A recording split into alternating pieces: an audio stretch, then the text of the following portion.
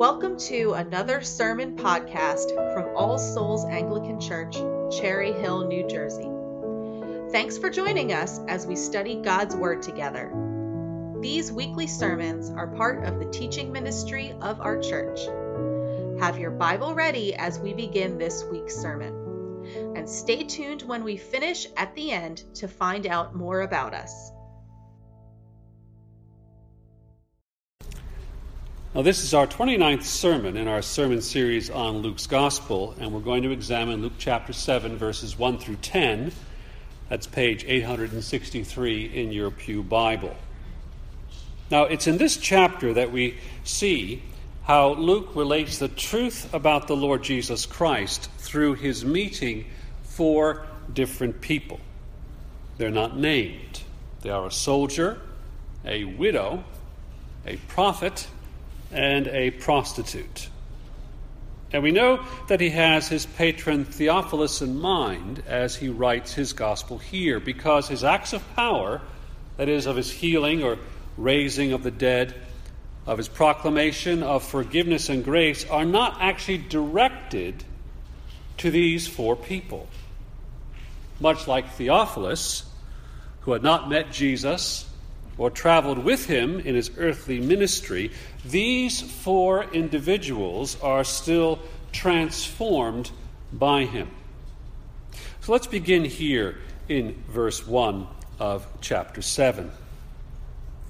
After he had finished all his sayings in the hearing of the people, he entered Capernaum. Now a centurion had a servant who was sick at the point of death, who was highly valued by him. When the centurion heard about Jesus, he sent to him elders of the Jews, asking him to come and heal his servant.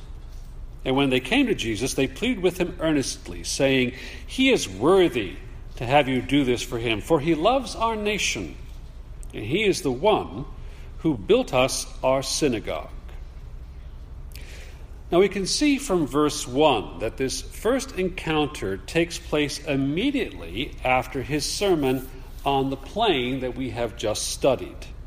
So we can imagine that the apostles and the disciples who have just been challenged to put into practice what he had been preaching in his symbol of the house on the foundation, the rock of Christ. And this next encounter demonstrates that so clearly to them. But it's not the faith of a Jewish apostle or a disciple here, it's the faith of a Gentile.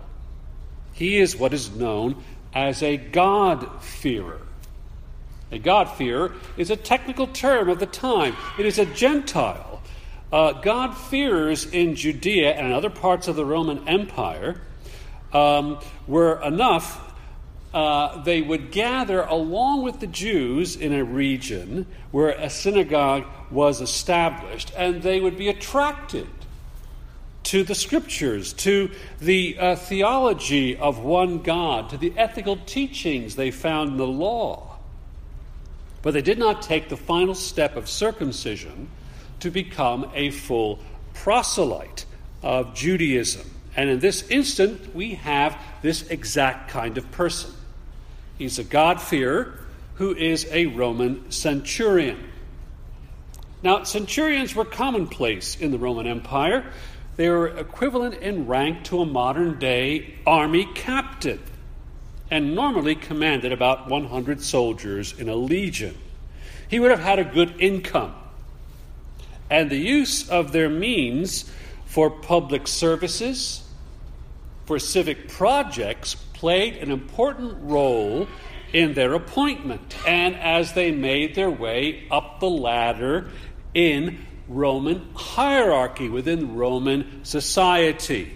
As they completed these works for the good of the peace of Rome, they would raise in status and so in social class amongst other Roman citizens. But what we have here is a God-fearing centurion who had eyes of faith. And he saw the Lord Jesus clearly for who he truly is. Now we also learn here that there is a crisis, that this Roman soldier had a servant who was sick at the point of death. and was highly valued by him. Now, the key here is in the phrase highly valued. This is not meant to be value in terms of economic value, as if this man were a slave. Rather, he was probably an indentured servant. But it was a servant who was honored. The centurion valued him. He cared for him as a person. So we can imagine that it could even be another Roman citizen who had fallen on hard times and in debt has indentured himself to this Roman officer. So they may have been companions from boyhood, someone who was very close to the centurion. And so he orders, as well military men do, the Jewish elders to ask Jesus for help. And the elders go eagerly. And in doing this, and in what they say to the Lord Jesus, we gain an insight into their heart orientation in the message that they bring from the centurion. Now, what do we learn? Well, clearly we learn that this centurion was no ordinary Gentile. Synagogue leaders are not going to run errands for just anyone, much less a Gentile soldier. And so what they thought of him, there can be no doubt. He is worthy to have you do this for him, for he loves our nation, and he is the one who built us our synagogue. Now, I want you to notice how they insist that he's worthy of the Lord Jesus' attention. He's worthy to have Jesus heal his servant. Now, this is their own spin on the message. Consider the thinking behind this kind of statement. The rationale is patently external. He loves our nation. We know this because, well, look, he built us our synagogue. There is nothing internal here of his heart orientation. They didn't say, well, he is humble. He is meek. He is godly, even for a Roman soldier. They praise the centurion for the kind of works with which people today think they can earn heaven. Let's give a donation, a new stained glass window. Make sure the plaque is polished brightly. Perhaps their name is in a great donors list at the entrance. What's the scriptural principle here? This plea of worthiness, that we are somehow worthy from our own works and actions, is totally unsustainable before God. It is even worse, indeed, that we have this in the leaders themselves. The elders present such a surface argument for the Lord Jesus to give this man his attention because that was the way that they were accustomed to analyze even their own lives, by externals. And so the leaders fail tragically. They only see the surface. And we know that to see only the surface is worse than spiritual blindness. Indeed, this kind of blind person, well, a blind person, well, they know that they cannot see, can't they? But this false way of seeing, this false perspective of the Jewish leaders is one that is very deadly because they think they can see clearly. But they are still spiritually blind. When we turn the magnifying glass of God's Word onto ourselves, we can see ourselves clearly, can't we? And that's what we see next in the centurion's reply. There is a corrective message that is sent in verse 6. I am not worthy, the centurion says. Let's see that now. This is the centurion's perspective in verses 6 through 8. And Jesus went with them. When he was not far from the house, the centurion sent friends, saying to him, Lord, do not trouble yourself, for I am not worthy to have you come under my roof. Therefore I did not presume to come to you, but say the word, and let my servant be healed. For I too am a man set under authority, with soldiers under me. And I say to one, go, and he goes. To another, come, and he comes. And to my servant, do this, and he does it. Now, do you see here how we have the heart of the centurion displayed for us? He's turned toward the Lord Jesus in the hearing of the gospel by the report of a third party. We know from what he says here, he has never actually met the Lord Jesus.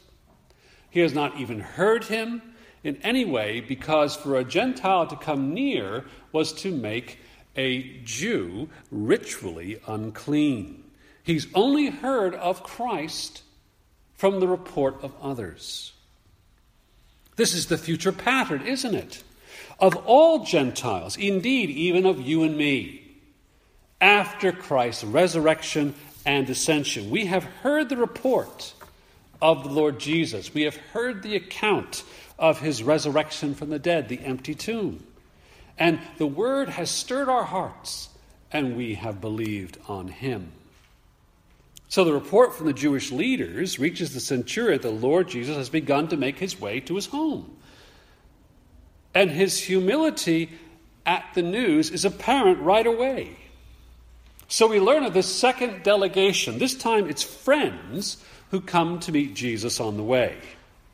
Perhaps he also realized the cost of the Lord Jesus entering his home in ritual uncleanliness. He knows that were Jesus to enter it would make him unclean. So what does Luke underline here? He underlines for us what the two components of saving faith truly are. The first is know who you are truly before the Lord. We see it here in his message through his friends in verses 6 and 7. Lord, do not trouble yourself, for I am not worthy to have you come under my roof. Therefore, I did not presume to come to you. So how does this soldier see himself? He sees himself as a sinful man. He's conscious of his own sin. We understand this, don't we? Indeed, every Lord's Day, as we come together and we hear the exhortation and we make our confession, we ourselves say the same thing about our own hearts and minds. We come before the Lord after the busy week of 6 days to come here on the first day of the week, and we announce to ourselves and to one another, I am not worthy. What is the great problem for the non-Christian? Indeed, even of many Christians at the present time. They are strangers to this truth. They are strangers indeed to themselves. They, at the errors of others, through a microscope, they look at their own secret faults and they turn the microscope upside down. They live with an unwholesome unconsciousness of their own sin. The fact is, no one is in a position to understand Christ and Christianity who is not equated with their own sinful nature. But we mustn't stop there, must we? Because a Christianity that stops at the confession sees very little but sin as a type of slavery, doesn't it? So what have we forgotten? We've forgotten what follows next. It's the declaration of God's forgiveness in Christ. We must always embrace the grace that God himself provides so that we may be saved and declared righteous in Christ. Therefore, what does the believer conclude when confronted by God's perfect holiness on the one side and his grace to him and his astonishing rescue through the Lord Jesus' death and resurrection on the other? The confession and declaration of forgiveness. It means that as we go on from that point, we must never, ever look at ourselves in a self-righteous way, whether it is toward another believer or toward an unbeliever that we may meet.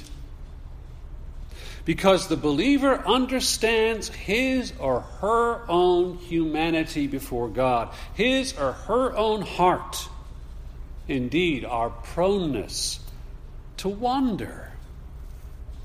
But the author of our salvation has promised to complete our salvation. We know this because God has said that he loves us while we were still sinners, because Christ was sent to die for us. So if your heavenly Father has expended such love to you by the death of his Son, how much more then will he complete in you the eternal life that he has promised through the Son by the power of the Holy Spirit? So the first reality we must know is the fact that we are sinful. We are not worthy, yet God by his grace has saved us. That is the first thing the centurion demonstrates for us. But the second is how the centurion's faith is grounded in his understanding of who the Lord Jesus truly is. And we see this in the title that he uses. Luke is deliberate here. He places what would be a more general title of respect to a rabbi, Lord, alongside what he has just concluded in the Sermon on the Plain the Lord Jesus has given, where we saw the doubling of this title, the heightening of this exclamation in Lord, Lord, which points to God himself. And we can see that the same type of heightening follows the title here. It's in how the centurion understands the nature of God's authority, the authority of the Son. He is indeed the last Adam. He has the authority to renew creation. He can heal this dear friend, this servant of the Roman soldier. The Son of God, by the power of his word, can restore this servant to health. He need not come, only say this word, and he knows from understanding the law of God that indeed the recreation of the world by the word of Christ is an echo of the creation of the world at the beginning in Genesis 1. We therefore see the soldier's awareness here, and what we would call an example of his profession of faith in verse 7. Say the word, he says, and let my servant be healed. This is the dual confidence of faith that becomes so important in Hebrews chapter 11. Do you remember the verse 1? It's a confidence in the promise of the future completion. Now faith, Hebrews 11:1 says, is the assurance of things hoped for. But it is not done in a vacuum, is it? It's a confidence of things heard, the testimony of what has been accomplished already. So it goes on to say, now faith is the assurance of things hoped for, grounded where? In the conviction of things not seen, the testimony of the Christ's own resurrection from the dead. This Roman soldier heard Christ's gospel. He understood his authority over creation. He has a confident trust in the testimony. He has a confidence assurance in the future completion. Say the word, my servant will be healed. And then the centurion saw Christ's power manifested when his servant got up from his sickbed, totally healed.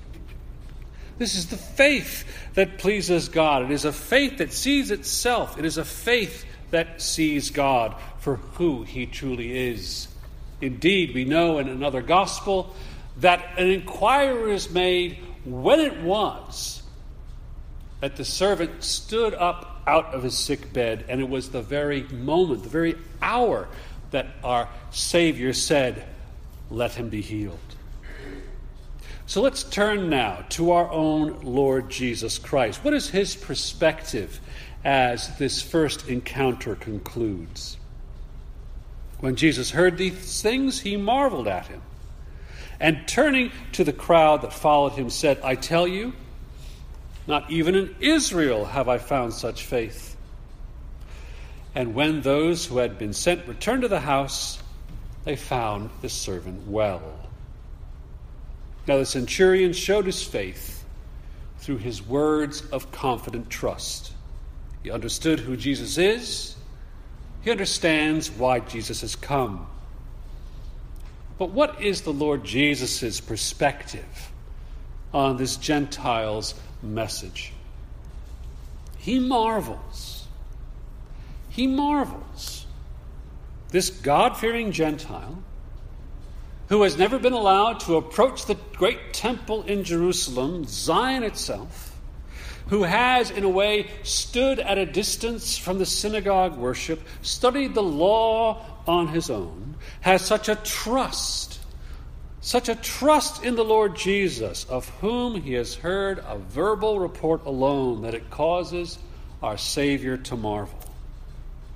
The power of the word of the gospel overcame this man's background, an uncircumcised Gentile outside of the covenant, not knowing the Scriptures.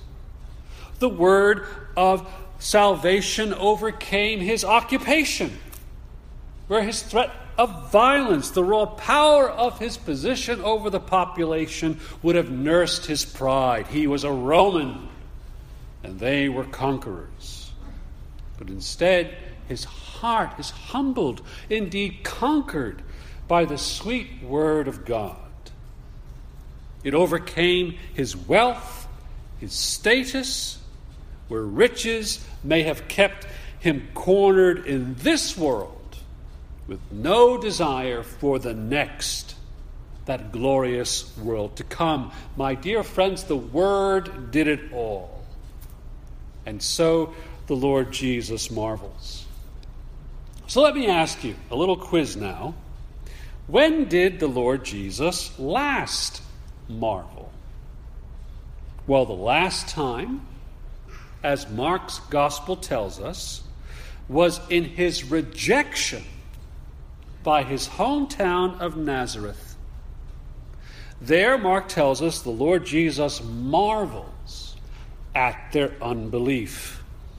Consider the contrast. Could it not be more stark? Here in Nazareth were a people who had encountered the Lord Jesus for 30 years. And so they turned away from him again and again and again, until that terrible day finally came and the Lord Jesus left Nazareth forever. And salvation indeed left that village forever, never to return. We know that in the Gospels he never returns to Nazareth. The contrast cannot be starker, can it? It's in our Savior's wonder here. The Word works to soften a heart to receive the gospel, or it works in rejection after rejection to harden a heart against the gospel. What do we learn here?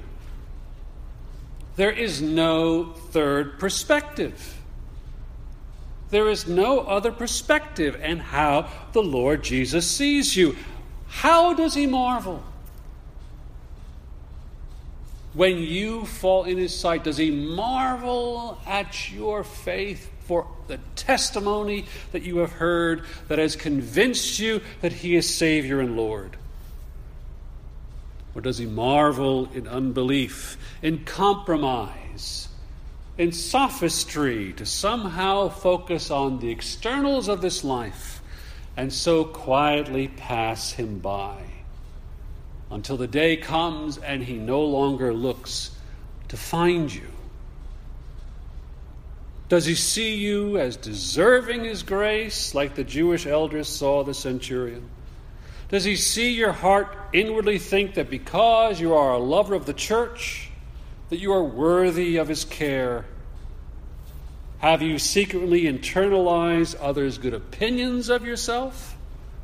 so that despite the persistent teaching of God's word and conviction, you then somehow change it to be for someone else and not for yourself. Does the Lord Jesus marvel because you are one of the Christians who glibly talk about their salvation, but what of their walk? What of their life amongst others? We must face the truth, mustn't we? That apart from the grace of God in Christ, our hearts are desperately evil, with the self at the center of our universe, where darkness reigns instead. But what is our reality before the Lord? The reality is that you and I, my dear friends, like our centurion brother in Christ, we are not worthy. No one is. All our acts of supposed righteousness will not cut it before our Heavenly Father. Our only hope in this world and the next is the love and grace of Christ. So we must ask ourselves each and every day, do we see Christ clearly with the eyes of faith through the testimony of the Word of God? Do we see Jesus for who he truly is? Do we see him as our Savior? Do we see him as our hope? For in him, as Paul writes to the Colossians, says, Jesus, all the fullness of God, is pleased to dwell in him, and through him to reconcile to himself all things, whether on earth or in heaven, making peace by the blood of his cross. Amen. Thank you for listening. You can find out more about us by going to our website, allsoulsnj.org. There, you can support our mission by making a one-time donation or starting a podcast member subscription by clicking the Support the Show link under the Contact Us tab. You can also support us in prayer by clicking the Email Newsletter tab at the top. All Souls Anglican Church. Simple church, ancient truth, real people, new life.